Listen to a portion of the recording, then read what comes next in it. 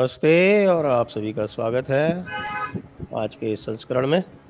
और आज हम बात करने जा रहे हैं जो हैदराबाद की भाजपा की राष्ट्रीय कार्यकारिणी से एक गर्मा गर्म मुद्दा उभरा है और वो है स्नेह यात्रा का। और वस्तुतः वो एक आउटरीच है वंचित, विशेषकर वंचित मुसलमानों या जिसको पसमानदा कहते हैं। और इस विषय पर बात करने के लिए आज हमारे साथ आपके जाने पहचाने फयाज अहमद फैजी साहब हैं और साथ में लखनऊ से हमारे साथ वरिष्ठ पत्रकार श्री वीरेंद्र नाथ भट्ट जी जुड़े हुए हैं। मैं आरंभ करूंगा वीरेंद्र नाथ जी से। पहले वीरेंद्र नाथ जी, ये जो पसमानदा अशराफ की तथाकथित फॉल्ट लाइन है, इसके बारे में कुछ प्रकाश डालें। ये रियल है या मैन्युफैक्चर्ड है या इसका कोई राजनीतिक दृष्टि से महत्व है या केवल सामाजिक दृष्टि से महत्व है? आप इसको कैसे देखते हैं? सब देखिए, ये इस प्रस्ताव का जन्म उत्तर प्रदेश में हुआ है और भारतीय जनता पार्टी में इस प्रस्ताव को देने का उत्साह आया है आजमगढ़ और रामपुर लोकसभा के उपचुनाव में जीत से। तो भारतीय जनता पार्टी को ये मालूम है कि ये जीत कैसे हुई है, कोई उसको मुस्लिम वोट नहीं मिला है। आजमगढ़ में जीत इसलिए हो गई कि बहुजन समाज पार्टी ने मुस्लिम वोट को डिवाइड किया, और रामपुर की जीत की वजह यह है कि वहां वोटर टर्नआउट बहुत कम रहा और बीजेपी अपना वोट मोबिलाइज करने में कामयाब हुई। तो इसका जन्म तो यूपी से हुआ है और ये जो 26 जून को जो परिणाम आया है लोकसभा के उपचुनाव का, तो ये कहना तो हम नहीं कह सकते कि कोई इससे बीजेपी को बड़ा फायदा होने वाला है या मुस्लिम वोट बीजेपी को मिल जाएगा। लेकिन ये जरूर है कि बीजेपी इस स्नेह यात्रा के पैगाम के जरिए एक नेशनल लेवल पे नैरेटिव तो बनाने में सफल होगी या बनाने का प्रयास करेगी, और कुछ भी ना हो तो कम से कम बीजेपी के पास एक टॉकिंग पॉइंट्स मिलेंगे कि देखो मुसलमानों के लिए हम क्या कर रहे हैं। और दूसरा ये इसलिए भी जरूरी है कि अप्रैल से जो विवाद शुरू हुआ था महाराष्ट्र में नवनीत राणा के हनुमान चालीसा के बयान के बाद, और फिर अप्रैल और फिर मई और फिर जून, अब जुलाई, तो लगातार जो देश में एक सामाजिक तनाव का और वायलेंस का जो माहौल बना हुआ है, उसके केंद्र में मुसलमान ही है। और दूसरी बात ये हुई है कि 2 मुस्लिम एमपी राज्यसभा के एमजे अकबर और हमारे नकवी साहब का कार्यकाल समाप्त हो गया। तो ये खबर आज चल रही है व्हाट्सएप पे बहुत ज्यादा कि बीजेपी में ऐसा पहली बार हुआ है 47 के बाद कि केंद्रीय मंत्रिमंडल में एक भी बीजेपी का मंत्री नहीं है। तो शुरुआत तो ये है। और जो इसकी जो मेरी जो लोगों से बात हुई बीजेपी की, उसमें तो केवल ये है कि पहला जो लॉन्ग टर्म ऑब्जेक्टिव पहला ये है अब इसका कि जो सेकुलर राजनीति है, Samajwadi party, Bahujan Samaj party, Janata Dal you या आरजेडी जो अन्य लोग हैं, कि इन्होंने जो है अब गोलबंदी की, मुसलमानों की जाति एक जाति का वोट जोड़ लिया और जो है और उन्होंने विनिंग कॉम्बिनेशन बना लिया। तो भारतीय जनता पार्टी ने अब ये जो सेकुलर राजनीति को दफन करने की तैयारी कर ली है। ये और ये भी संदेश दे दिया है, मैं यूपी की बात करूं अगर, तो बहुजन समाज पार्टी को और समाजवादी पार्टी को ये संदेश है कि अगर तुम ज्यादा मुसलमान करोगे तो हिंदू भी भाग जाएगा। और हमारे मित्र हैं, आप भी परिचित हैं, अभय दुबे जी दिल्ली में, उनका भी ये कहना है कि भारतीय जनता पार्टी ने समाजवादी पार्टी, बहुजन समाज पार्टी के लिए मुस्लिम ट्रैप खड़ा कर दिया है और अखिलेश यादव मुस्लिम ट्रैप में आ गए हैं। बरेली में समाजवादी पार्टी के विधायक सयाजुल इस्लाम का पेट्रोल पंप तोड़ दिया गया, उसका 10 लाख रुपया कंपाउंडिंग फीस विकास प्राधिकरण में जमा था और अखिलेश यादव ने कहा कि 80% पेट्रोल पंप वहां ऐसे ही चल रहे हैं, फिर भी हमारा तोड़ दिया गया।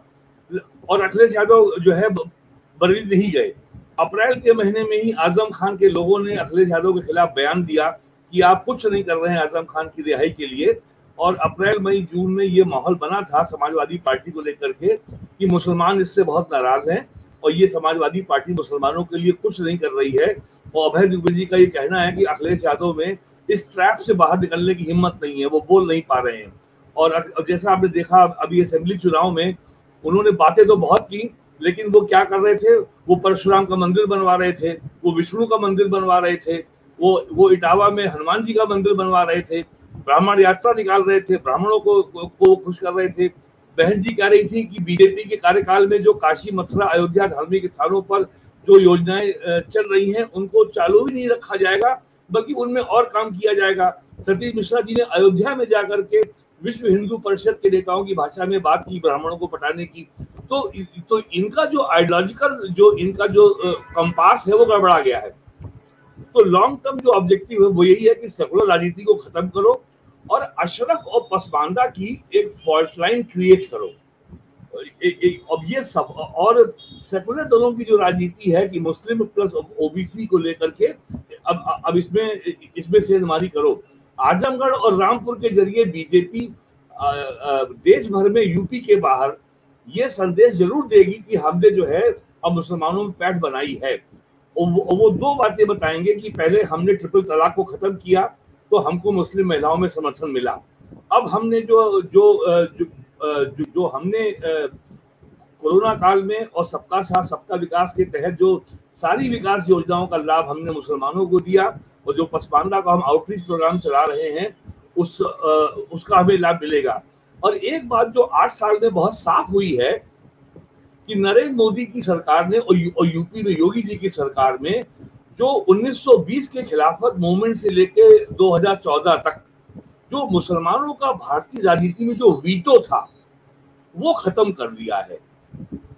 इंदिरा गांधी के समय मुझे याद है 1980 में एडॉप्शन का बिल आया था पार्लियामेंट में, सारे दलों के मुस्लिम एमपी एक हो गए, उन्होंने कहा साहब इस्लाम में एडॉप्शन हराम है, वो बिल ड्रॉप हो गया।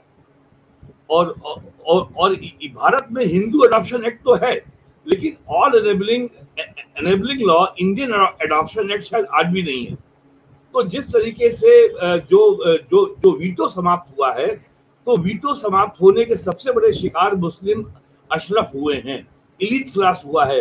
दिल्ली का जामिया मिलिया इस्लामिया हो, या अलीगढ़ मुस्लिम यूनिवर्सिटी हो, या दारुल उलूम देवबंद हो, या लखनऊ का नदवा हो, All India Muslim personal law board हो, या दिल्ली का इंडिया इस्लामिक कल्चरल सेंटर हो, पूरी राजनीति पर या जो बिहार की इमारत शारिया है, हर जगह ये मुस्लिम इलीट का ही कब्जा है। और मैंने शायद 1-1.5 साल पहले आपके ही कार्यक्रम में देखा था कि अलीगढ़ मुस्लिम यूनिवर्सिटी में अगर नाम में शरीफ नहीं है तो उनका वहां दाखिला नहीं होता था। ये बात आप ही ने कही, शराफतनामा चाहिए होता था उनको, शराफतनामा चाहिए होता था। तो उस शराफतनामे को जो है इस सरकार ने खत्म कर दिया है। और समाजवादी पार्टी की सरकार हो, बहुजन समाज पार्टी की सरकार हो, जनता दल की सरकार हो, कांग्रेस की सरकार हो, यूपी में मुख्यमंत्री के आवास में, मंत्रियों के आवास में और राजभवन में बड़े बड़े रोजा इफ्तार कार्यक्रम आयोजित होते थे, और उसमें केवल अशराफिया के ही लोग आते थे, इमाम साहब। और अशरफ का एक के पास एक और बड़ा कब्जा है उनका इंस्टीट्यूशन पर, वो है शहर की चांद कमेटी। तो जब तक साहब वो चांद कमेटी के जो सदस्य हैं, जब तक वो ये नहीं बताएंगे कि ईद का चांद हो गया है और बकरीद का चांद हो गया है, मुहर्रम और ये शावाल का चांद हो गया है, या हर महीने का चांद हो गया है, तब तक वो तारीख शुरू ही नहीं होगी। तो चांद कमेटी भी एक बहुत इंपॉर्टेंट इंस्टीट्यूशन है, फैजी साहब बेहतर बताएंगे इस बारे में। तो ये सब लोग अब एकदम किनारे हो गए हैं, मार्जिनलाइज हो गए हैं। एक जमाने में ये टर्म्स डिक्टेट करते थे, और पिछले 2 साल में एक चेंज और आया है। मार्च 2020 में जब कोरोना का विस्फोट हुआ दिल्ली में, देश में, और जब लॉकडाउन लगाया गया, उस समय निजामुद्दीन दिल्ली के मरकज में तबलीगी जमात का इज्तिमा चल रहा था। तमाम देशों से बाहर के लोग आए हुए थे, और वहां जब लॉकडाउन लगा तो वो सब वहां से बाहर निकले, और ये खबर चली कि साहब ये जो है ये कोरोना जिहाद हो रहा है, देश में फैल रहे। खैर, उसके बाद से आज तक 2.25 साल हो रहे हैं, तबलीगी जमात का यूपी में एक भी इज्तिमा नहीं हुआ। इस साल मुजफ्फरनगर या शामली जिले में आता है कांधरा, वहां बड़े इज्तिमा की तैयारी थी, लेकिन उसको बाद में वहां पे डिस्ट्रिक्ट मजिस्ट्रेट ने परमिशन वापस ले ली। तो ये तबलीगी जमात का जो इज्तिमा होता है, ये भी अशराफिया को मजहबी खौफ दिखा करके पसमानदा को इस्लाम की फोल्ड में लाना, और ये भी एक पैन इस्लामी मूवमेंट का हिस्सा है। और तबलीगी जमात भी जो है, आपको तो पता ही है कि देवबंद से ही निकला हुआ है, और जो हरियाणा के मेवात के जो हिंदू मुसलमान हो गए थे, उनको पूरा मुस्लिम बनाने के लिए तबलीगी जमात का गठन हुआ था। तो ये भी इंस्टीट्यूशन अब कमजोर हुआ है।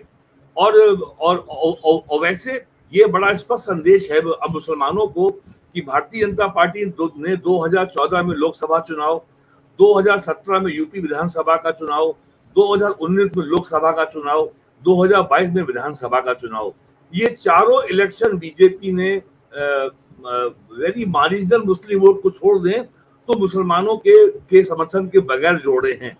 तो बीजेपी ने अब ये स्पष्ट संदेश दिया है कि हम 2024 में सरकार तो तुम्हारे बगैर भी बना ही लेंगे। अब बीजेपी को मुसलमानों की बहुत जरूरत नहीं है, जरूरत आपको है कि आपको हमारे साथ आना है कि नहीं आना है। और जिस तरीके से जो साख है और जो विनिंग कैपेसिटी है कांग्रेस की, समाजवादी पार्टी की, बहुजन समाज पार्टी की, जो उस पे चोट हुई है, तो मेरा ख्याल है कि वोट जो भी मिले ये तो 2024 में मालूम पड़ेगा।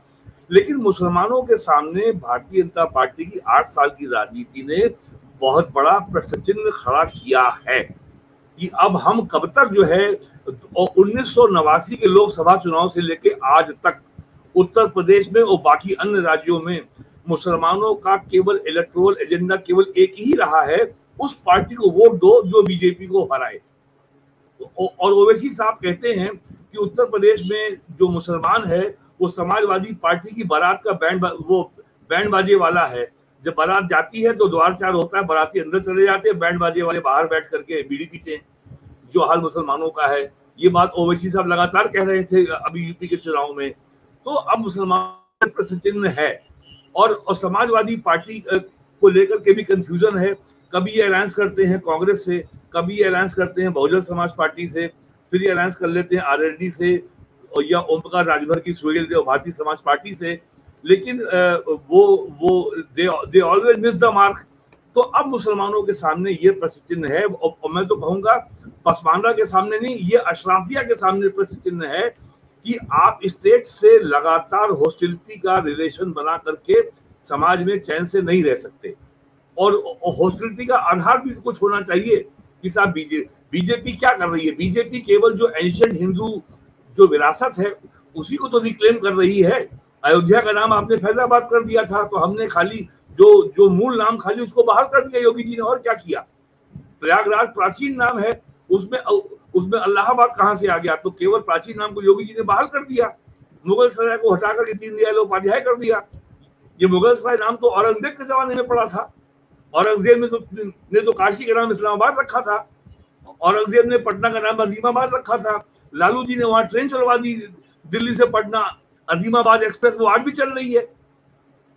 तो ये सब चीजें हैं, ये सब फॉल्ट लाइन्स हैं।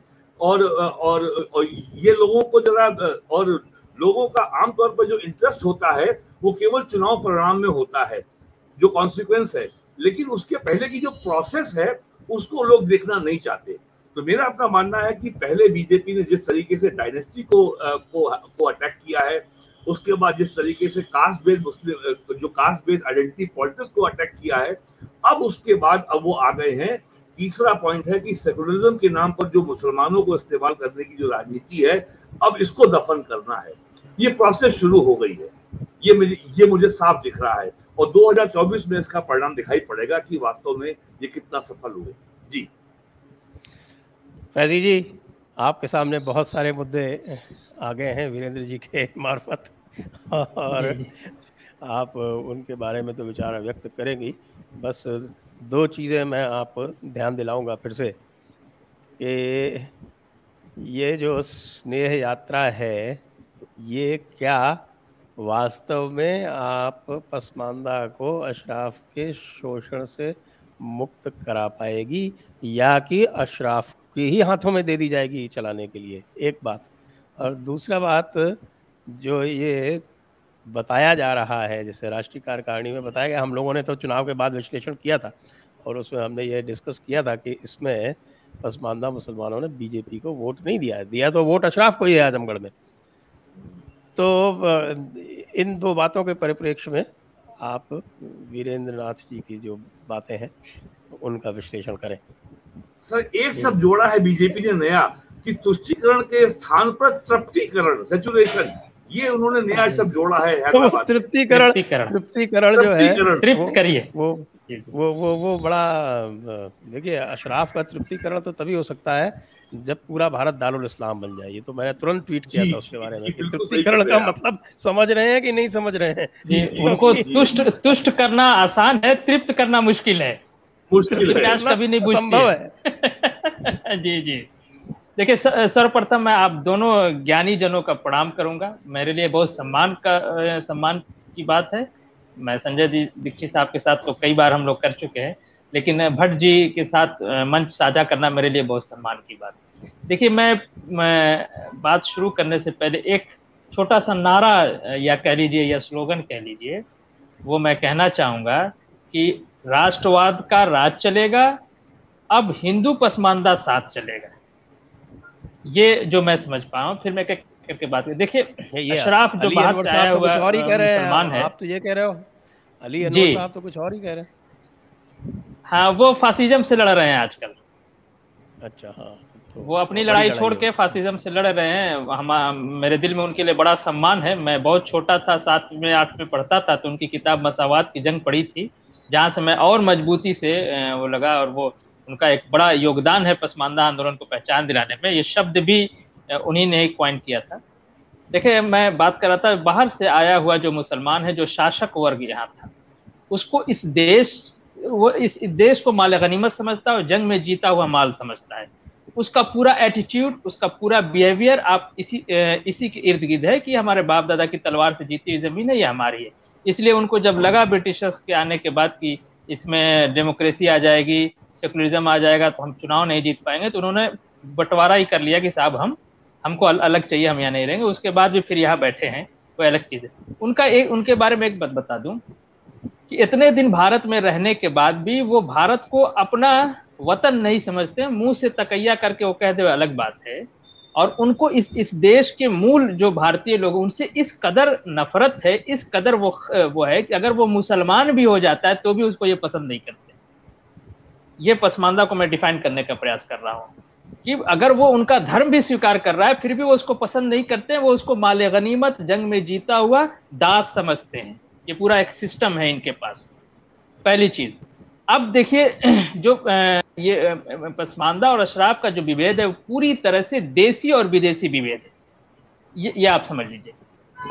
दूसरी चीज, मैं जब से प्रधानमंत्री जी ने ये बात की है, पसमानदा को जोड़ने की बात की है, अगर वो देश के नागरिकों को, जो वंचित समाज है, और सिर्फ उन्होंने पसमानदा के लिए बात नहीं की, उन्होंने ईसाई धर्म के भी जो वंचित हैं उनकी भी बात की है। और फिर आगे बढ़कर उन्होंने कहा कि जो भी वंचित समाज है, जिसकी कहीं कोई पूछ नहीं है, हम उनको पूछेंगे, हम उनका टेक केयर करेंगे, हम उनको देखेंगे कि वो कहाँ मुख्य धारा के छूट गए हैं। क्योंकि जब तक सारे समाज के लोग मुख्य धारा में नहीं आएंगे, देश एक विकसित और उन्नत बनने का जो हमारा जो सपना है वो अधूरा रह जाएगा। तो उनका एक अपना कॉन्सेप्ट है। लेकिन मैं देख रहा हूँ 2 दिन से जो तथाकथित सेकुलर और लिबरल मीडिया है, वो ऐसे बिलबिलाए हुए है, मुझे शब्द थोड़ा सा अच्छा नहीं लग रहा, लेकिन ये उचित शब्द है उनके लिए, कि जैसे मोदी जी ने पता नहीं क्या कह दिया है।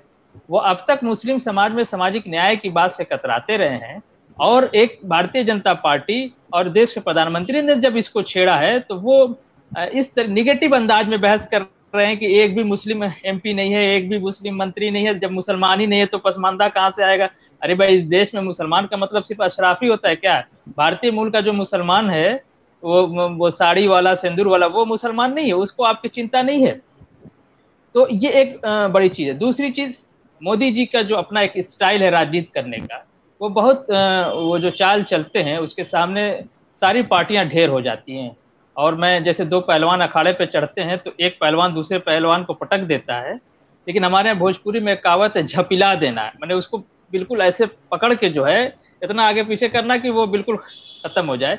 तो जो पहलवान हराते और एक दूसरे को पटकते वो तकरीबन जोड़ के होते हैं, लेकिन जो पहलवान सामने वाले को झपिला देता है वो बहुत ज्यादा ताकतवर होता है। इस वक्त जितनी पार्टियां विपक्ष की, मोदी जी उनको हर मुद्दे पे, हर टॉपिक पे उनको झपिला दे रहे हैं।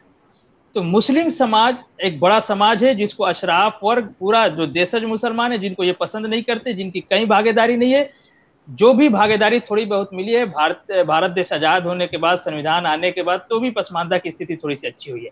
आज भी आप देखेंगे कि पसमानदा की थोड़ी बहुत स्थिति भारतीय सरकारों की वजह से, संविधान की वजह से अच्छी हुई। आप मुस्लिम पर्सनल लॉ बोर्ड देख लें या मुसलमान इस्लाम नाम पे इस देश में जितनी भी संस्थाएं हैं, कहीं आपको पसमानदा नहीं दिखाई देगा। हाँ, वही दिखाई देगा जहां फूट सोल्जर के तौर पे, जहां भीड़ लगाना है, सरकार के खिलाफ बोलना है, नारा लगाना है, मार खाना है, वहां ये पसमानदा का यूज करते हैं। लेकिन भारतीय सरकारों की वजह से पसमानदा की स्थिति थोड़ी सी अच्छी हुई है। तो मैं ये कहना चाह रहा था ओवरऑल कि जब मोदी जी ने मुस्लिम समाज के सामाजिक न्याय को छेड़ा है और जो वंचित समाज है उसको आगे लाने की बात किया है, तो इसमें शंकाएं लोगों को हुई है। जो लेफ्ट सेकुलर लोगों की शंका ये है कि मोदी जी बस बहला रहे हैं, फुसला रहे हैं और वो कुछ देंगे नहीं। दूसरा जो और लोगों को शंका है कि ये जो है, जिसपे हम जो आज का टॉपिक ही आपने रखा है, कि क्या फिर ये से हिंदू मुसलमान का इश्यू ना हो जाएगा। देखिए, पसमानदा आंदोलन ने शुरू से इस बात को स्पष्ट करा है, हम इस पर बिल्कुल क्लियर है। और आज से नहीं, 1948 में नूर मोहम्मद साहब ने कह दिया था कि इस देश में हम कोई मुस्लिम नाम से कोई राजनीतिक पार्टी नहीं चाहते। वो दौर था जब मौलाना आजाद घूम घूम के पार्टीशन के बाद सारे मुस्लिम संगठनों को कह रहे थे कि तुम अपना अस्तित्व बचाए रखो और कांग्रेस को वोट दो। वोट कांग्रेस के लिए मांग रहे थे, अस्तित्व को बचाए रखने की बात कर रहे थे। इस पे नूर मोहम्मद साहब ने काउंटर करते हुए कहा था कि हम इस देश में मुस्लिम नाम पे कोई राजनीतिक पार्टी हम नहीं चाहते हैं। हम पूरा स्पष्ट है कि इस देश में किसी का भी अपलिफ्ट हो तो वो सोशियो इकोनॉमिक आधार पे हो, धार्मिक आधार पे ना होगा। हमको मुसलमान नाम पे कोई चीज नहीं चाहिए।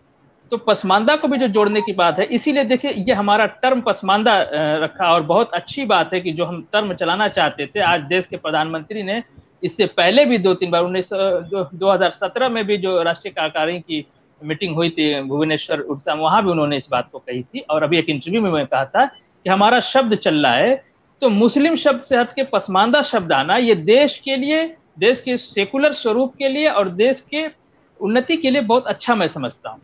तो इसमें भी इस बात का ख्याल रखना, जो स्नेह यात्रा की आप बात कर रहे थे, कि हिंदू मुसलमान ना बनने पाए। जो भी सोशियो इकोनॉमिक आधार पर पिछड़ा है उसको आगे लाने की बात होनी चाहिए, बिना किसी धार्मिक भेदभाव के, अगर आपको सेकुलरिज्म पे आस्था है तो। और ये मैं तथाकथित सेकुलर लिबरल लोगों की तरफ कह रहा हूँ कि उनको सेकुलरिज्म की बड़ा चिंता होती है। लेकिन जब मोदी जी ने मुस्लिम समाज के सामाजिक न्याय को छेड़ा है तो उनको बहुत शंका हो रही है और लगातार विरोध और निगेटिव बहस इस तरह की हो रही है। स्नेह यात्रा जो है, पसमानदा को कैसे जोड़ेंगे? पसमानदा की धार्मिक आस्था इस्लाम की है, वो उसको मानता है। देश में सांप्रदायिकता का थोड़ा सा इधर बहुत रस्साकसी भी चल रही है। इसको देख के एक देश के नेतृत्वकर्ता के रूप में, देश के प्रधानमंत्री के रूप में, ये बहुत अच्छा स्टेप मैं समझता हूं कि उन्होंने ये बात की कि नहीं, एक कुछ इस तरह की बात होनी चाहिए। घर में भी अगर आपस में कोई लड़ाई हो जाती है, बात हो जाती है, तो घर का बड़ा बुजुर्ग कहता है कि नहीं, अब थोड़ी मेल मोहब्बत की बात हो। तो स्नेह यात्रा को मैं बहुत पॉजिटिव रूप में देखता हूं कि जो पसमानदा को जब जोड़ने की बात पार्टी करे, और पसमानदा कुल मुस्लिम आबादी का 90% है और देशज है, वो उसके अंदर ये दिमाग में नहीं चल रहा है कि हमारे बाप दादा ने हिंदुस्तान को तलवार से जीता था। ये अशराफ के दिमाग में है। पसमानदा कभी इस देश का शासक नहीं रहा है, वो कारीगर रहा है, काम करने वाला रहा है, मेहनत मजदूरी करके खाने वाला रहा है, देश की जीडीपी में योगदान देने वाला रहा है। तो उसको जब जोड़ने की बात हुई, तो अब माहौल खराब है तो स्नेह यात्रा निकालने की बात हुई। हमारे संगठन में भी इस बात को लेकर चर्चा हो रही है कि हमें इस स्नेह यात्रा को हमें भी प्रमोट करना चाहिए। तो जब प्यार मोहब्बत की बात होगी तो उसको जोड़ने में आसानी होगी। और एक इतनी बड़ी आबादी है, उसको हम कैसे हाशिए पे छोड़ सकते हैं, कैसे पीछे से छोड़ सकते हैं, ये मैं पॉजिटिव बात कर रहा हूँ। निगेटिव बातें तमाम 2 दिन से चल रही है। तो ये मुख्य रूप से जो मुझे समझ में आया है। और मैंने बहुत पहले भी ट्वीट किया था कि अगर भारतीय जनता पार्टी ने पसमानदा को जोड़ लिया है तो वो इस देश में अजय हो जाएगी। और उसको जोड़ने का आधार सोशियो इकोनॉमिक आधार होना चाहिए, धर्म के आधार पर नहीं। इस देश में कई धर्मों के लोग हैं, तो फिर मुसलमान क्यों होता है? और आपकी शंका बिल्कुल सही है कि अशराफ यहाँ भी आ जाएगा। मैं देख रहा हूँ इधर जब से कुछ बात चल रही है, कुछ अशराफ लोग भी जो भाजपा के अंदर है अपने को पसमानदा कहना शुरू कर देंगे, साहब हम भी पसमानदा है, हम भी पसमानदा है। तो भाईजान लोग तो बहुत होशियार होते हैं, वो जैसी हवा बहती है वैसी शक्ल इख्तियार कर लेते हैं, एड्स के वायरस की तरह। तो ये बिल्कुल शंका सही है और हमें ये सुनिश्चित करना चाहिए कि इस मामले में भी ये हिंदू मुसलमान का मुद्दा ना बने, ये मुद्दा जो है सामाजिक न्याय का मुद्दा बने। ये मुद्दा जो है देश की उन्नति उत्थान में जो पिछड़े और दबे कुचले लोग रह गए उनको मुख्य धारा में लाके देश की उन्नति योगदान का मुद्दा बने, ये हिंदू मुसलमान का मुद्दा ना बने। जी संजय जी। वीरेंद्र जी, क्या यह संभव है? क्या पसमानदा तकलीद से बाहर जा सकता है? जो उसको देखिए साहब, ये मेंटल संभव था। कॉलोनाइजेशन जो है, एक ये मिनट, एक मिनट बात करो, जी मैं बात पूरी कर लूँ। जी जी एक तरह से जो पिछले 7-8 सदियों का जो मेंटल कॉलोनाइजेशन है, जी। उससे कैसे अचानक उभर जाएगा? जो हम देख रहे हैं, जहाँ भी जो भी घटनाएं हो रही हैं आज भी, उसमें सब में आगे तो पसमानदा ही है।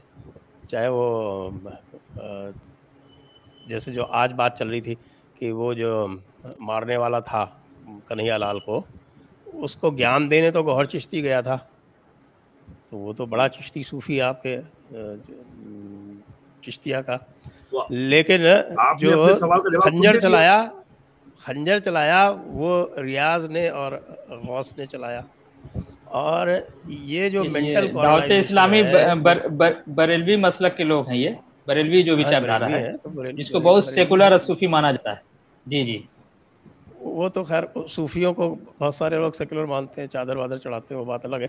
उसके बारे में तो मेरा काफ़ी विमर्श भी है, काफ़ी लेख भी हैं मेरे। संजय जी तो ये उसके जो बारे में कई शो कर स्थिति सकते हैं। है, आपने तो शिया सुन्नी दंगे भी खूब देखे होंगे लखनऊ के। जी जी जी।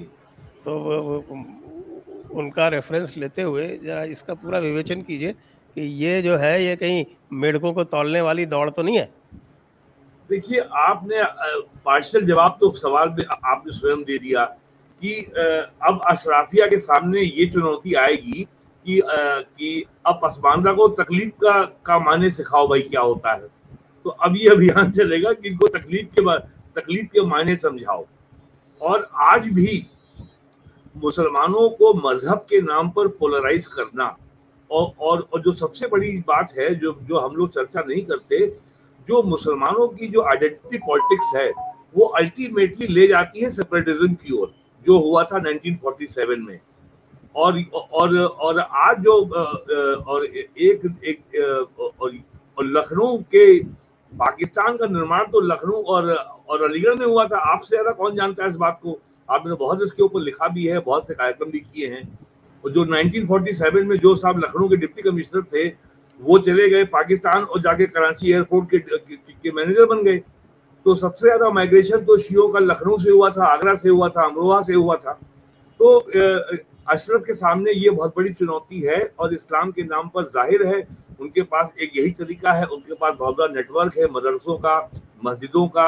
लेकिन जिस तरीके से जो अशराफिया का जो इकोनॉमिक होल्ड यूपी में था, ये आपका illegal cow and buffalo slaughter, cattle smuggling, और जमीनों पे जो जमीनें डिस्प्यूटेड है उन पे कब्जा करके मकान, बड़ी बड़ी बिल्डिंगें बना देना, ये सारे काम में जो पिछले 30 साल में जो अशराफिया के माफिया किस्म के एलिमेंट जो छा गए थे, उनकी योगी जी ने कमर तोड़ दी है।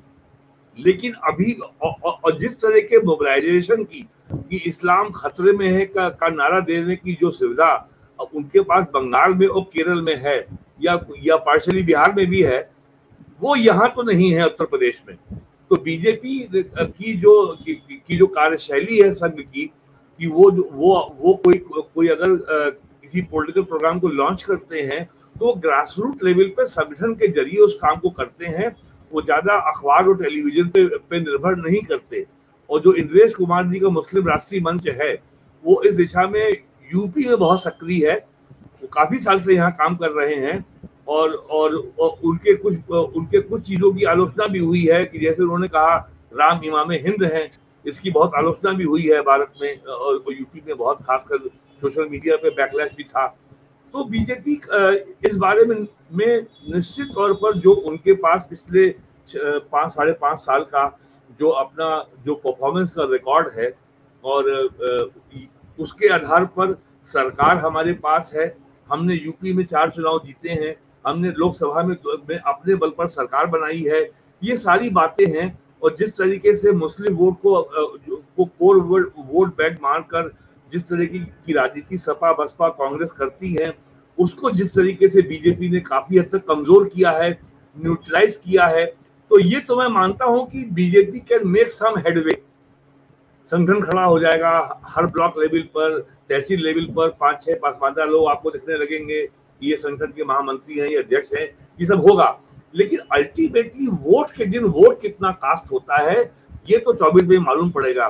यहाँ मैं एक बात आपको और बता दूं, लखनऊ में आपने शिया सुन्नी की बात की। शिया सुन्नी का मामला ठीक है, ये इस्लाम का डॉक्ट्रिनल डिफरेंस है। जो सुन्नी मानते हैं कि जो सहाबा थे प्रॉफिट के कंपेनियन थे फर्स्ट 3, और शिया मानते हैं हजरत अली पहले थे, तो ये पहले चौथे का झगड़ा है। लेकिन लखनऊ में ये मामला, इसके फ्यूडल ओवरटोन्स भी हैं। शियों में जो कि हम बड़े मुअज्जिज हैं, हम बड़े प्रिविलेज्ड हैं, हम बड़े इलीट हैं, और ये सुन्नी, ये अनपढ़ जाहिल हैं, ये उर्दू में नाम नहीं ले पाते। अलीगढ़ मुस्लिम यूनिवर्सिटी में एक मजाक होता है कि एक साहब थे अशराफिया के, सब वो गए लेने रैगिंग, तो वो था पसमानदा का। उससे पूछा तुम्हारा क्या नाम है? उसने कहा इम्तियाज। तो बोले तलफ्फुज संभाल। तो वो तलफ्फुज का ही तलफ्फुज ठीक नहीं कर पा रहे थे। तो ये मामला भी यहाँ फंसता है यूपी में कि साहब ये हम बड़े मुअज्जिज हैं और ये साहब लोग जाहिल हैं। 1977 में जब अटल बिहारी वाजपेयी जी फॉरेन मिनिस्टर बने थे, उस समय बड़े पैमाने पर लखनऊ और ईस्टर्न यूपी और अवध क्षेत्र के मुसलमानों को वेस्ट एशिया के जाने का मौका मिला। उनके पासपोर्ट बने, उनको वीजा मिला, और उसके चलते लखनऊ में और आसपास के इलाकों में एक समृद्धि आई। शिया हजरात ने, वो तो सब राजा थे, और ये बात बहुत कम लोग जानते हैं कि वो मुगल बादशाह के सूबेदार थे, और जब मुगल बादशाह कमजोर हो गया तो बादशाह बन गए। लेकिन वो हमेशा बादशाह नहीं थे, वो पहले नौकर बन के आए थे मुगल बादशाह के। ये आम लोग लखनऊ में नहीं जानते हैं। तो शियों में, और 1857 में जो रिवोल्ट हुआ, और जब वाजी अली शाह को पैक कर दिया गया मठिया बुर्ज कलकत्ता, तो शियों की ताकत बहुत कम हुई, उनकी जमीनें चली गई, उनकी जागीरें चली गई, लेकिन फिर भी बहुत कुछ बना रहा। और एक तो बहुत ही स्वनामधन्य नाम है राजा महमूदाबाद, जो स्वयं पाकिस्तान चले गए थे 47 में। अब उनके साहबजादे लखनऊ में रहते हैं, और उनके साहबजादे अशोका यूनिवर्सिटी में लेक्चरर हैं, और वहाँ पे वामपंथी हैं वो। तो शियों में ये एक फ्यूडल भी है, और जब तक नवाबों की हुकूमत यूपी में थी, लखनऊ में थी, तब तक बड़े पैमाने पर सुन्नी भी इसमें शामिल होते थे। पूरे हिंदुस्तान में मुहर्रम 10 दिन का होता है। पहला अशरा हुआ, ताजिए ठंडे कर दिए करबला में, और मुहर्रम समाप्त। लखनऊ में मुहर्रम के पहले अशरे के बाद जब चहल्लुम आता है, या उसके बाद जो 12 वफात आती है, करीब 2.5 महीने बाद यहाँ पे लखनऊ का मुहर्रम समाप्त होता है। ये शियों का, क्योंकि शियों का इतना इन्वॉल्वमेंट है। और यहाँ पे और सुन्नी अब उतने उत्साह से शामिल नहीं होते। और यहाँ मैं ये भी बता दूं आपको, जो तबलीगी जमात है वो अवध के क्षेत्र में कई दशकों से ये अभियान चला रही है कि ये मर्दों का धोती पहनना हराम है, हिंदू महिलाओं का धोती पहनना हराम है, बिंदी लगाना हराम है, सिंदूर लगाना हराम है, और मुहर्रम में ताजिया रखना, ताजिया माने गम का मौका है, जिसको बोलते हैं अजादारी, अजा माने गम, अजादारी हराम है। तो ये सारा अभियान तबलीगी जमात चला रही है यहाँ पे सदियों से।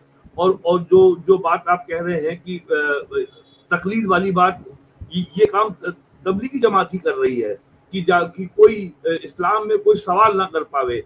और जो फैज अहमद फैजी साहब चाहते हैं कि ये मामला धर्म से ना जुड़े, तो ये आइडियल तो हो सकता है, लेकिन धरातल पे इसको कर पाना बहुत मुश्किल है। मैं आपको लखनऊ का उदाहरण दे रहा हूँ। लखनऊ में मलिहाबाद तहसील में, आप जानते हैं लखनऊ को, अंसारी समुदाय के लोगों को लगभग 700 लोगों को पीएम ग्राम आवास योजना में आवास मिले हैं। They are very happy. उनके बड़े हिस्से ने वोट भी दिया बीजेपी को, और वो केवल एक ये बात चाहते हैं कि साहब आप हमारे रोजी रोटी की व्यवस्था हो जाए। अभी इस चुनाव में कैराना में थे, तो वहां पे एक हमारे साथी का पैर नाली में चला गया, पैर गंदा हो गया। तो एक महिला बोली आप आइए हमारे यहाँ, हम हमारे पैर साफ कर लीजिए। मुस्लिम महिला थी, बुरके में थी, बड़े गरीब थे। तो जो साहब वहाँ बैठे हुए थे वो बहुत गरीब लग रहे थे। तो उससे मैंने पूछा कि क्या हुआ आपको? तो बोले हमारी ओपन हार्ट सर्जरी हुई है। तो हमने कहा बहुत खर्चा आया होगा। बोले नहीं, मोदी जी के कार्ड से हमारा काम तो फ्री में हो गया। वो नोएडा के हॉस्पिटल का उन्होंने नाम लिया। तो उन्होंने बताया कि उनको आवास मिला है, उनको लगातार अनाज मिल रहा है, उनको गैस मिली है, बिजली मिली है। और साहब हम तो बीजेपी को वोट देना चाहते थे, लेकिन साहब वो कर्नाटक में हिजाब वाला मामला चल रहा है और योगी जी 80-20 का मामला कर रहे हैं, और पूरा समाज हमारा तो जो है वोट दे रहा है समाजवादी पार्टी को, अकेले हम कैसे दे दें बीजेपी को। तो ये जो जो क्लैश ऑफ आइडेंटिटीज है, ये मैंने अभी विधानसभा चुनाव में देखा। मैंने ये जो क्लैश ऑफ आइडेंटिटीज है, ये अस्मिता का जो टकराव है, ये हमने ईस्ट में और वेस्ट में और इवन अवर रीजन में ये हमने देखा। ये है, ये एक डायलेमा है, और अब इस डायलेमा को, ये डायलेमा है उनके सामने। अब बीजेपी की यात्रा शुरू हो गई तृप्तिकरण की। At the same time Kashi Vishwanath का मंदिर का मामला चल रहा है, और मथुरा के ईदगाह का मामला चल रहा है। लखनऊ में टीले वाली मस्जिद जो है, अब ये सबको मालूम है कि जब औरंगजेब साहब यहाँ तशरीफ लाए थे, आलमगीर साहब, तब उन्होंने वहां पे मंदिर को तोड़ करके मस्जिद बनवा दी थी। उसका प्रिंट अगर देख लिया जाए तो सारी बात सामने आ जाएगी। उसका मामला भी लखनऊ की सिविल कोर्ट में चल रहा है, तारीख पे तारीख पड़ रही है, और 1-8 महीने में हो सकता है कि उसमें भी आदेश आ जाए कि इसका वीडियोग्राफी और सर्वे कराया जाए। और जौनपुर का मामला भी शुरू हो गया है, जो वहां पे अटाला मस्जिद है, सबको मालूम है कि वो अटाला देवी का मंदिर था, उसको तोड़ के मस्जिद बनाई गई है, और सारे मंदिर के पिलर वहां वैसे ही लगे हुए हैं। काशी में काशी विश्वनाथ मंदिर के अलावा 2 मस्जिदें और हैं। एक रजिया मस्जिद है, उसमें तो एकदम साफ साफ है। एक मस्जिद और भी है आलमगीर की। तो ये जो बिंदु माधव मंदिर है, वो बिंदु माधव मंदिर है, बिंदु माधव मंदिर है। रजिया मस्जिद जो है वो ओल्ड विश्वेश्वर मंदिर है जी। तो ये और ये आपने देखा होगा कि काशी और मथुरा को लेकर के मुस्लिम अशराफिया लीडरशिप का जो आर्ग्यूमेंट ये नहीं है कि यहाँ पहले मस्जिद थी। उनका आर्ग्यूमेंट केवल एक है कि 1991 के एक्ट का ये वायलेशन है। वो उनका सारा आर्ग्यूमेंट का जो आधार है वो 1991 का कानून है। वो ये नहीं कह रहे कि यहाँ पहले मंदिर नहीं था, जैसा कि वो कहते थे अयोध्या के बारे में। और आज भी जो है, जो फैजान मुस्तफा साहब ने अभी परसों लेख लिखा है इंडियन एक्सप्रेस में कि साहब वो जो है सुप्रीम कोर्ट ने ये माना है कि बाबरी मस्जिद मंदिर तोड़ के नहीं बनाई गई थी। लेकिन ये सारे सर ये उन्होंने कहा है, मैं बता रहा हूँ, ये उन्होंने कहा है। उनको कई बार मैं बता चुका हूँ कि उसमें ये लिखा है, उसमें वो मेरे सामने रखा हुआ है, क्योंकि वो साजिद रशीदी को मैंने चैलेंज किया था। मैंने कहा तुम झूठ बोलते हो, ये मेरे सामने लिखा हुआ, चलो इसी के ऊपर बहस कर लेते, तो भाग गया छोड़ के। उसमें ये लिखा हुआ है कि इसमें जो है आर्कियोलॉजिकल सर्वे ऑफ इंडिया ने ये बताया कि यहाँ पर मंदिर था, लेकिन यह कंक्लूजन नहीं दिया कि ये जो है ये ध्वस्त किया गया या अपने आप मिसमार हो गया। तो ये इसको इसलिए हम इसके ऊपर कोई निर्णय नहीं ले सकते। फैजान साहब एबीयू के प्रोडक्ट हैं, तो उनकी लाइन तो आपको पता ही है। और बड़े अशराफ हैं, बड़े अशराफ हैं। वो मेहरारा शरीफ के खानवादे से हैं। सैयद लोगों का बरेलवी जो मकतबे फिक्र है, उसका मेहरारा शरीफ गढ़ है, उसी खानदान के हैं वो। कैसे पीछे हट जाएंगे? ये कहाँ पे है? यूपी में मेहरारा शरीफ। ये देखिए, इसके नाम के आगे शरीफ है, जिस नाम के आगे शरीफ है सब शरीफ लोगों का। हम लोग तो रजील कमील लोग हैं। अजमेर शरीफ, चिश्ती, मेहरारा शरीफ हमें लगता है पश्चिमी यूपी में है। अब मैं एग्जैक्ट डिस्ट्रिक्ट का नाम नहीं बता पाऊंगा। वो मैं ढूंढ देता हूँ, आप बात चालू जारी रखिए। हाँ, तो संजय जी, ये इट्स ए लॉन्ग हॉल, ये लंबी लड़ाई है। और मैं आपको यहाँ पे उनका एक दूंगा हवाला। मौलाना वहीदुद्दीन खान थे दिल्ली के, वो बहुत लंबे समय तक उनके कॉलम आते थे स्पीकिंग 3 में, टाइम्स ऑफ इंडिया में। तो वो तो अभी दुनिया में नहीं है, लेकिन मौलाना वहीदुद्दीन बहुत ही कंसिलेटरी टोन में बात करते थे, बहुत ही आराम से बात करते थे, और उनका कभी भी व्यू पॉइंट एक्सट्रीम नहीं होता था। उन्होंने आज से 10 साल पहले कहा था कि यदि बीजेपी की सरकार अपने बहुमत से बनेगी, 1 बार नहीं, 2 बार नहीं, 3 बार जब बनेगी, तब मुस्लिम लीडरशिप में इस बात को लेकर के बहुत गंभीर विचार उत्पन्न होगा कि हम कब तक इनसे दुश्मनी मनाए, हमारी चलेगी, और ये विचार होगा। ये मौलाना कहते थे, और इन्होंने लिखा भी है। और मैं एक बात और ये देखता हूँ, जो मैंने इतना इतिहास मैंने पढ़ा खिलाफत मूवमेंट का। उनके बेटे तो महान कट्टर हैं। जी बिल्कुल सही है, वो बिल्कुल आप सही कह रहे हैं, मैं जानता हूँ। जो मैंने इतिहास पढ़ा है कि आरएसएस का गठन तो महात्मा गांधी के खिलाफत मूवमेंट की जो पॉलिटिक्स थी उसके जवाब में हुआ। और मैं तो मानता हूं कि मुस्लिम अपीजमेंट और आइडेंटिटी पॉलिटिक्स के इंडिया में आविष्कारक महात्मा गांधी ही थे। ये बात और ये बात लोग सुनना पसंद नहीं करेंगे, और मेरी बात ये ब्लास्फेमी के दायरे में आती है। नहीं, तो आपकी बात ये क्यों ब्लास्फेमी के दायरे में? ये तो हम तो इसके ऊपर पता नहीं कितने शो कर चुके हैं। जी नहीं, मैं मतलब मैंने जब नहीं कहा तो तो हम बड़ा लोग बवाल हो गया यहाँ के पत्रकारों में। भारत में बैठे हुए हैं, भारत में, पाकिस्तान में थोड़ी है कि ब्लास्फेमी से आप इतना डर रहे हैं। ये भारत देश है। वो अरे पाकिस्तान में ओटीटी प्लेटफॉर्म में एक बुजुर्ग महिला है, वो कहती है कि मैं हूं तो पाकिस्तानी लेकिन मेरा दिल हिंदुस्तानी है। पाकिस्तान में बवाल मचा हुआ है उसके इस डायलॉग के ऊपर, क्योंकि इंडिया से माइग्रेट हुई थी वो। तो कुल मिलाकर के जो 1920 में जिस राजनीति का सूत्रपात हुआ और 1925 में संघ बना और 2025 में संघ की सेंटेनरी हो रही है, और जितनी मेरी जो जानकारी है उनके लोगों से, जो संघ के अधिकारियों से मेरी बात होती है, वो अपने सेंटेनरी ईयर का इंतजार कर रहे हैं। दे वांट कि ये इवेंट पीसफुली खत्म हो जाए, उसके बाद हम काम करेंगे।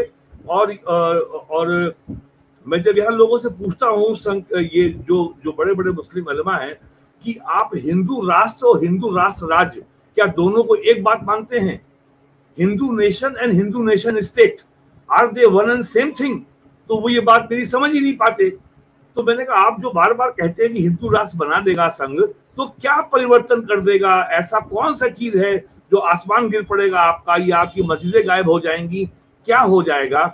अगर अगर अगर यूनिफॉर्म सिविल कोड आ गया, तो ऐसा कौन सा आपका मजहबी अधिकार है जो छिन जाएगा सिवाय तलाक के?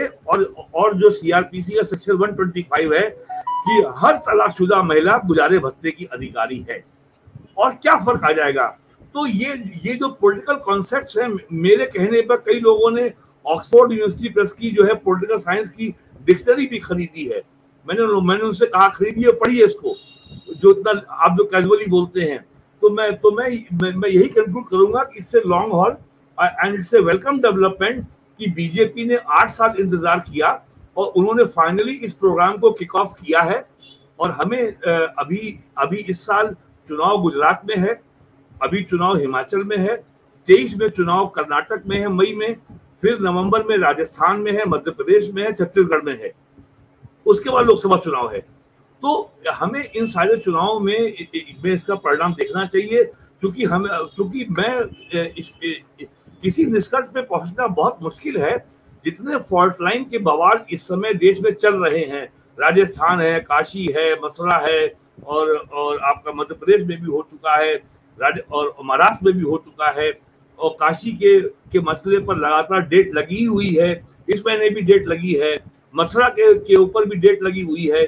तो ये जो एक साथ फॉल्ट लाइन को भी आप रब करते रहिए और एट द सेम टाइम आप एक कॉन्सिलेटरी प्रोग्राम भी चलाइए साइमल्टेनियसली, तो उसका परिणाम क्या होगा उसके बारे में कोई आकलन बिना एम्पिरिकल फील्ड स्टडी के कुछ कह पाना बहुत मुश्किल है। जी संजय जी। जी, तो मैं फैजी जी के पास चलता हूँ दोबारा। एक तो पहले बता दूँ, ये मेहरारा शरीफ जिसकी बात कर रहे थे वो एटा में है, एटा ज़िले में पड़ता है। तो ये मेहरारा शरीफ एटा ज़िले में है। हाँ फैजी जी, सुन रहे हैं आप? जी जी जी। दो पॉइंट वैसे तो आप जनरल जो भी बात कही है उसके बारे में तो आप अपनी प्रतिक्रिया दे ही सकते हैं, लेकिन दो विशेष जो मेरी तरफ से संदर्भ के पॉइंट है। एक तो मुझे लगता है कि भट्ट साहब जो है वो इंद्रेश जी से अधिक प्रभावित हैं, तो इंद्रेश जी के बारे में आपका क्या अनुभव है वो बताते चले। I have met him only once, और बाकी मैं आपसे अकेले में मुस्लिम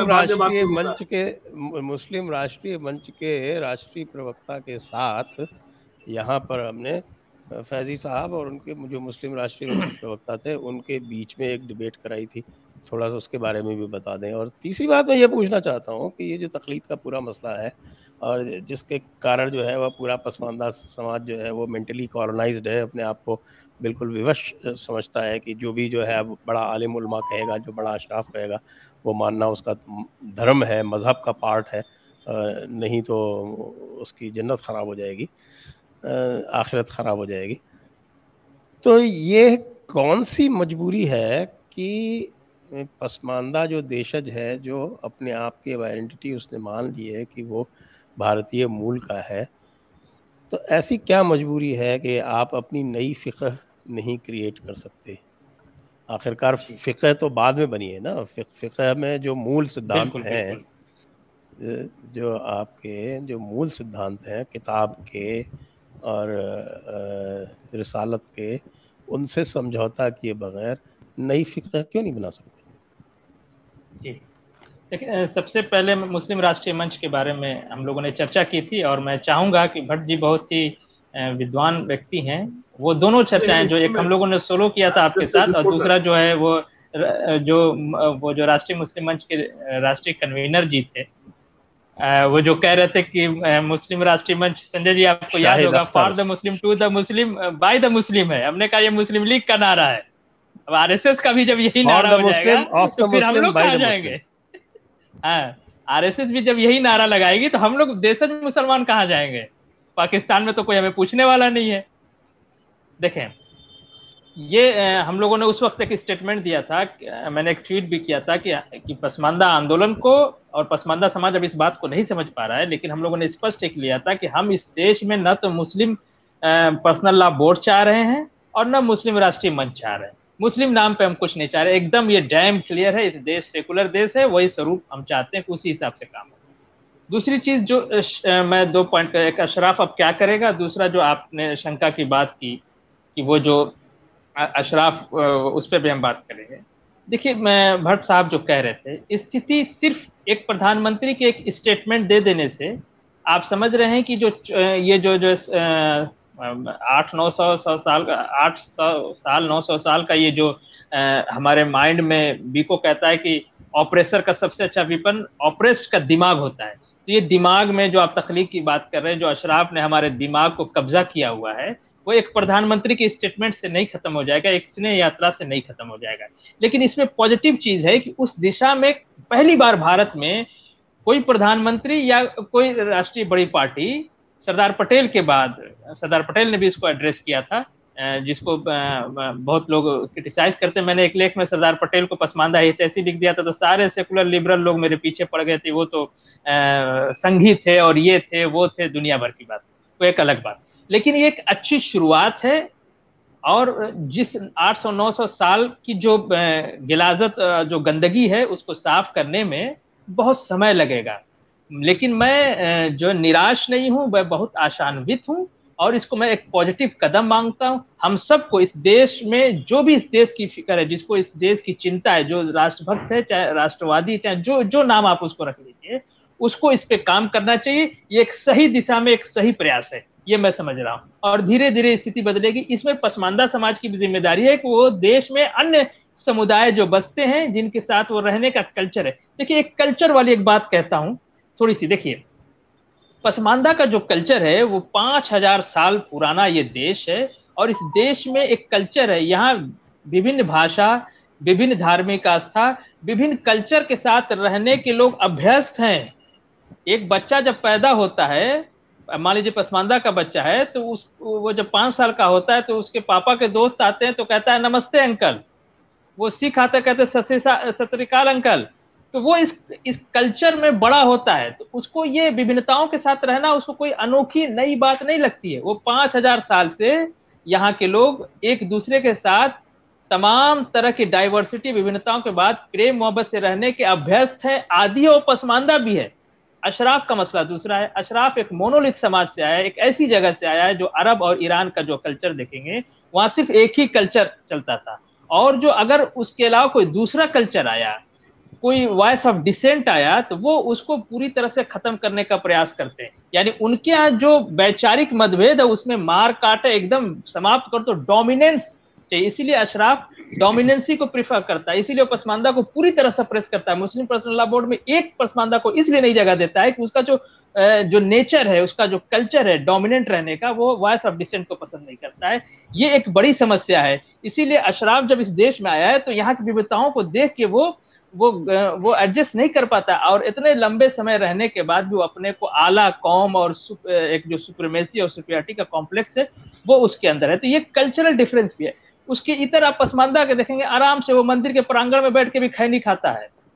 मैं मंदिर के प्रांगण में मैं कबड्डी खेल के बड़ा हुआ हूं मैं, गोली कंचे खेल के भृगु आश्रम में बड़ा हुआ मैं, वहाँ वहाँ जो है चित्रगुप्त जी के मंदिर का जो सहन में, तो शाम को हम लोग बैठ के गप सड़ाका करते थे। तो वो पसमानदा के लिए नॉर्मल चीज है। तबलीगी जमात, जमाते इस्लामी, दावते इस्लामी, इस तरह के जो संगठन है अशराफ में, उसने इसी कल्चरल पे काम किया। मैं हमेशा कहता हूँ कि पसमानदा का जो रेशियल यानी जो नस्लीय भेदभाव है, जातिगत भेदभाव जो बाहर से आया हुआ मुसलमान, अशराफ मुसलमान हमारे साथ करता है, उससे उससे बड़ा हमारा कल्चरल डिस्क्रिमिनेशन है। हमारी माँ साड़ी पहनती है, हमने अपने घर में किसी महिला को साड़ी के अलावा कोई ड्रेस में नहीं देखा, चाहे हमारी बुआ जी हो, हमारी पुप्पी हो, हमारी दादी हो, हमारी चाचियां हो। अब लोग सलवार समीज का फैशन आ गया, तो अब भाभी वगैरह भी सलवार समीज पहनती हैं। तो उसको ये कहते हैं हिंदुआना है, जिसको अभी भट्ट जी कह रहे थे। तो हमारी जो इंडिजिनस कल्चर है, जो हमारा दाल भात है, हमारा जो दही बड़ा है, जो हमारी भाषा है, कहते हैं साहब तलफ्फुज नहीं है, तो पसमानदा भी अच्छा मुसलमान बनने के लिए बढ़िया उर्दू बोलने का प्रयास करता है, उसको भोजपुरी बोलने में शर्म आती है। तो ये जो कल्चरल डिस्क्रिमिनेशन है, अशराफ ने इस पे काम किया, और इसको सही करने के लिए उसने इस्लाम के नाम पे संगठन बनाए, तबलीगी जमात, जमाते इस्लामी। वो करते क्या है, वो इस्लाम तो नहीं फैलाते, इस्लाम के नाम पे वो हमारा अशराफीकरण करते हैं, हमको अरबी ईरानी टाइप का मुसलमान बनाने का प्रयास करते हैं, जो हो नहीं पाया है आज भी, क्योंकि हमारी सभ्यता संस्कृति की जड़ें बहुत गहरी हैं।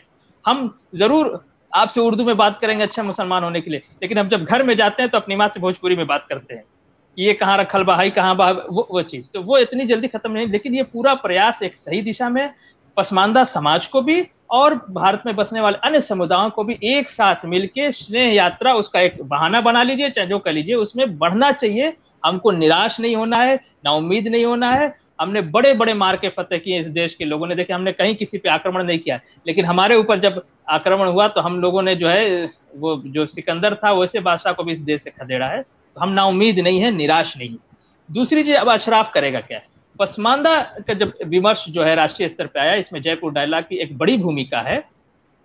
और देखिए तो उसकी अब नीति क्या होगी, वो अब देखिए सबसे ज्यादा नुकसान अशराफ वर्ग का होने वाला है। अभी सेकुलर लोगों में, तथाकथित सेकुलर लोगों में चर्चा है कि जब भाजपा के पास कोई मुसलमान ही नहीं है तो पसमानदा की बात क्यों कर रही है।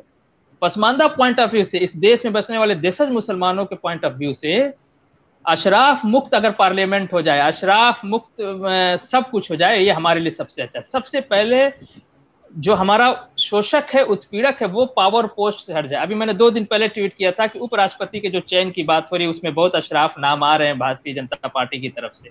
हमने कहा कि हमें बिल्कुल पसंद नहीं, या तो अगर वो पसमानदा भारतीय जनता पार्टी को मिलता है तो ठीक है, नहीं तो वहां पे कोई हिंदू समाज का रखा जाए। हिंदू समाज जब मैं कहता हूं तो मैं सारे डिफरेंसेज और सारे विभिन्नताओं को कंसिडर करते हुए, चाहे वो दलित हो, चाहे पिछड़ा हो, चाहे आदिवासी हो, चाहे जिस भाषा का बोलने वाला हो, कम से कम वो दयालु होता है, सहिष्णु होता है, अहिंसक होता है, उसके अंतर्गत हम बढ़िया से रह सकते हैं। और मैं ये बात फेंक नहीं रहा हूँ, ये बात ऐतिहासिक तथ्यों से, और आप देख सकते हैं कि हिंदू इलाकों में जो पसमानदा होता है उसकी स्थिति थोड़ी सी अच्छी आपको मिलेगी। अशराफ डोमिनेंट इलाके से, जहाँ अशराफ जमींदार रहा है, नेता जहाँ पे आज एमएलए एमपी है, वहां क्या पसमानदा को देखेंगे तो वो और ज्यादा गुलाम और उस तरह की बना के रखते हैं। तो तरक्की देशज मुसलमानों की हिंदुओं के हाथ में है, और ये बात साबित हो चुकी है, चाहे वो आप कांग्रेस से लेके आज तक चले आइए। तो अब अशराफ क्या करेगा, वो तमाम छल कपट साम दंड भेद से वो इसको काउंटर करेगा पसमानदा एंगल को। क्योंकि जब पसमानदा की बात होगी, मुस्लिम समाज में सामाजिक न्याय की बात होगी, तो उसको वो जगह छोड़नी पड़ेगी जहां लगभग 100% पे वो, हमने कहा कि उनका डोमिनेंसी का कैरेक्टर है, वो कब्जा करके बैठा है। अब उसको अलीगढ़ मुस्लिम यूनिवर्सिटी में भी कोर्ट में जो 350 मेंबर है उसमें पसमानदा को जगह देनी पड़ेगी, तबलीगी जमात इस्लामी में भी जगह देनी पड़ेगी, वक्फ बोर्ड में भी जगह देनी पड़ेगी, मुस्लिम पर्सनल लॉ बोर्ड में भी जगह देनी पड़ेगी। अब उसका वो काउंटर करेगा, और काउंटर करने के लिए आप लोगों की जो शंकाएं बिल्कुल सही है, सबसे पहले वो धर्म का कार्ड खेलेगा, वो धर्म के नाम पे बरगलाएगा, जो आप तकलीद की बात कर रहे हैं। और ये चीज मैं देख भी रहा हूं, कुछ पसमानदा साथी भी इस बात को नहीं समझ पा रहे हैं और अशराफ की भाषा बोल रहे हैं। मैं कल अभी सत्य हिंदी पे एक डिबेट देख रहा था, उसमें 2 पसमानदा बैठ के बिल्कुल अशराफिकल लाइन पे बात कर रहे थे, और एक साहब तो बिल्कुल इतना बोल जैसे लग रहा था कोई अशराफ बैठ के बोल रहा है। तो अशराफ इस काम में लग गया है क्योंकि उसका सबसे ज्यादा नुकसान होना है। तो वो धर्म के और तकलीद का कि नहीं इस्लाम खतरे में, अभी मौका नहीं है, अभी फासिज्म को हराना जरूरी है, माहौल देश में बहुत खराब है, अभी बात ठीक कर रहे हैं, आप लोग पिछड़े हैं, सब कुछ ठीक है, लेकिन अभी देखिए आजमगढ़ चुनाव में भी अशराफ ने ये बात किया, वहां अशराफवाद जीत गया, भाजपा के जीतने के बाद भी वहां अशराफवाद जीत गया। मैं कहता हूँ पूरा मुस्लिम ध्रुवीकरण किया गया एक अशराफ नेता के पीछे, और पसमानदा वरिष्ठ कार्यकर्ताओं को बहकाया गया है कि समाजवादी पार्टी ने तुम्हें कोई भागीदारी नहीं दी इसलिए समाजवादी पार्टी का विरोध करो। तो वहां वरिष्ठ पसमानदा कार्यकर्ता भी समाजवादी पार्टी का विरोध कर रहे थे, जबकि बसपा ने भी भागीदारी नहीं दी। अगर भागीदारी के नाम पे आप समाजवादी पार्टी का विरोध कर रहे थे तो भागीदारी तो मंत्री एक दिया भारतीय जनता पार्टी ने, फिर आपको भारतीय जनता पार्टी को वोट करना था। लेकिन अशराफ वहां कामयाब रहा, मुस्लिम नाम पे ध्रुवीकरण कराया और 2.5 लाख से ज्यादा वोट उनका अशराफ प्रत्याशी जीत गया।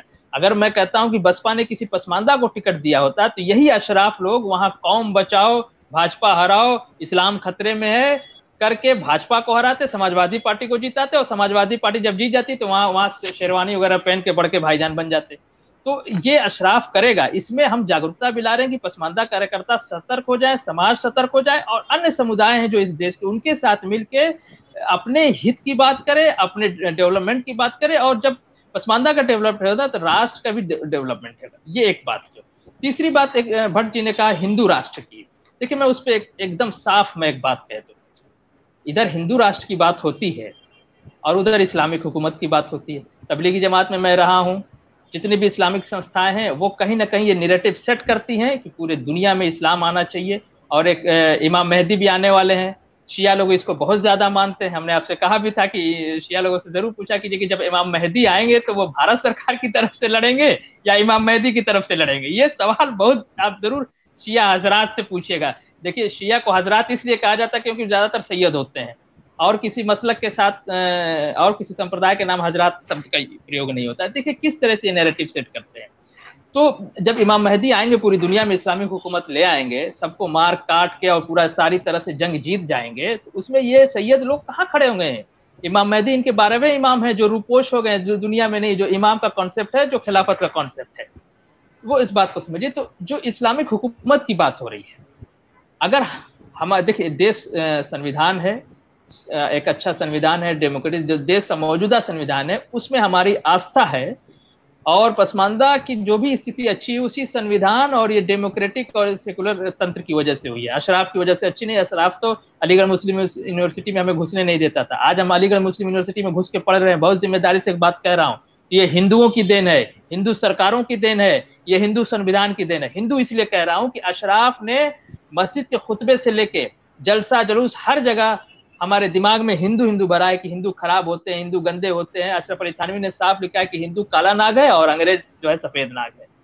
और ये महात्मा गांधी की बात हो रही थी, उनको भी हमारे यहाँ हिंदू बताया जाता है, हमारे यहाँ नेहरू को भी हिंदू बताया जाता है, वाजपेयी आडवाणी तो हिंदू ही है, उसमें कोई शक ही नहीं है। ये सारे हिंदू है, हिंदू खराब होते हैं। इसलिए मैं अशराफ की भाषा में कह रहा हूँ कि हमारी जो भी स्थिति अच्छी है हिंदू संविधान की वजह से, हिंदू लोगों की वजह से, हिंदू सरकारों की वजह से हमारी स्थिति है। तो अगर तो ये हम इसी को चाहते हैं कि संविधान जो है वही डेमोक्रेटिक स्वरूप बना रहे। लेकिन अगर कभी हमारे सामने ऑप्शन आ गया कि इस्लामिक हुकूमत और हिंदू राष्ट्र, तो यकीन जानिए मैं अपने समाज में इसकी जागरूकता जरूर लगाऊंगा कि हम हिंदू राष्ट्र में रहना पसंद करेंगे बनिस्बत इस्लामिक हुकूमत। इस्लामिक हुकूमत जब आएगी, और हम इस इस्लामिक हुकूमत क्यों विरोध कर रहे हैं, क्योंकि हम इस्लामिक हुकूमत को झेल रहे हैं। मदरसे में आप चले जाइए, और वो इस्लामिक हुकूमत क्या, कि मैं आप बता दूं, मध्य युग का पूरा फ्यूडल सिस्टम इस्लाम के नाम पे। आप मदरसे में चले जाइए, किसी बड़े मदरसे में चले जाइए, किसी मुस्लिम संस्था में चले जाइए, किसी मुस्लिम क्षेत्र में चले जाइए, वहां मैं हमेशा कहता हूं कि इस देश में मुगलों की हुकूमत खत्म हो गई, लेकिन पसमानदा के अंदर आज भी मुगलों की हुकूमत है। इसलिए ये काम बहुत कठिन है। संजय दीक्षित जा की जो शंका है बिल्कुल सही है, मैं उससे सहमत हूँ कि ये इतना काम आसान नहीं है। लेकिन मैं जो है निराश नहीं हूं, मैं इस काम को करना चाहता हूं। हम सबको ये काम करना होगा, तभी हम इस देश को सुदृढ़ और एक जो है बढ़िया राष्ट्र बना सकते हैं। तो वो जो मैं कह रहा था, आप देखेंगे पूरा किसी मदरसे में, कोई मुस्लिम संस्था में चले, पूरा का पूरा फ्यूडल मध्य युग का सामंतवादी, जिसको भट्ट जी कह रहे थे, वो सिस्टम चलता है।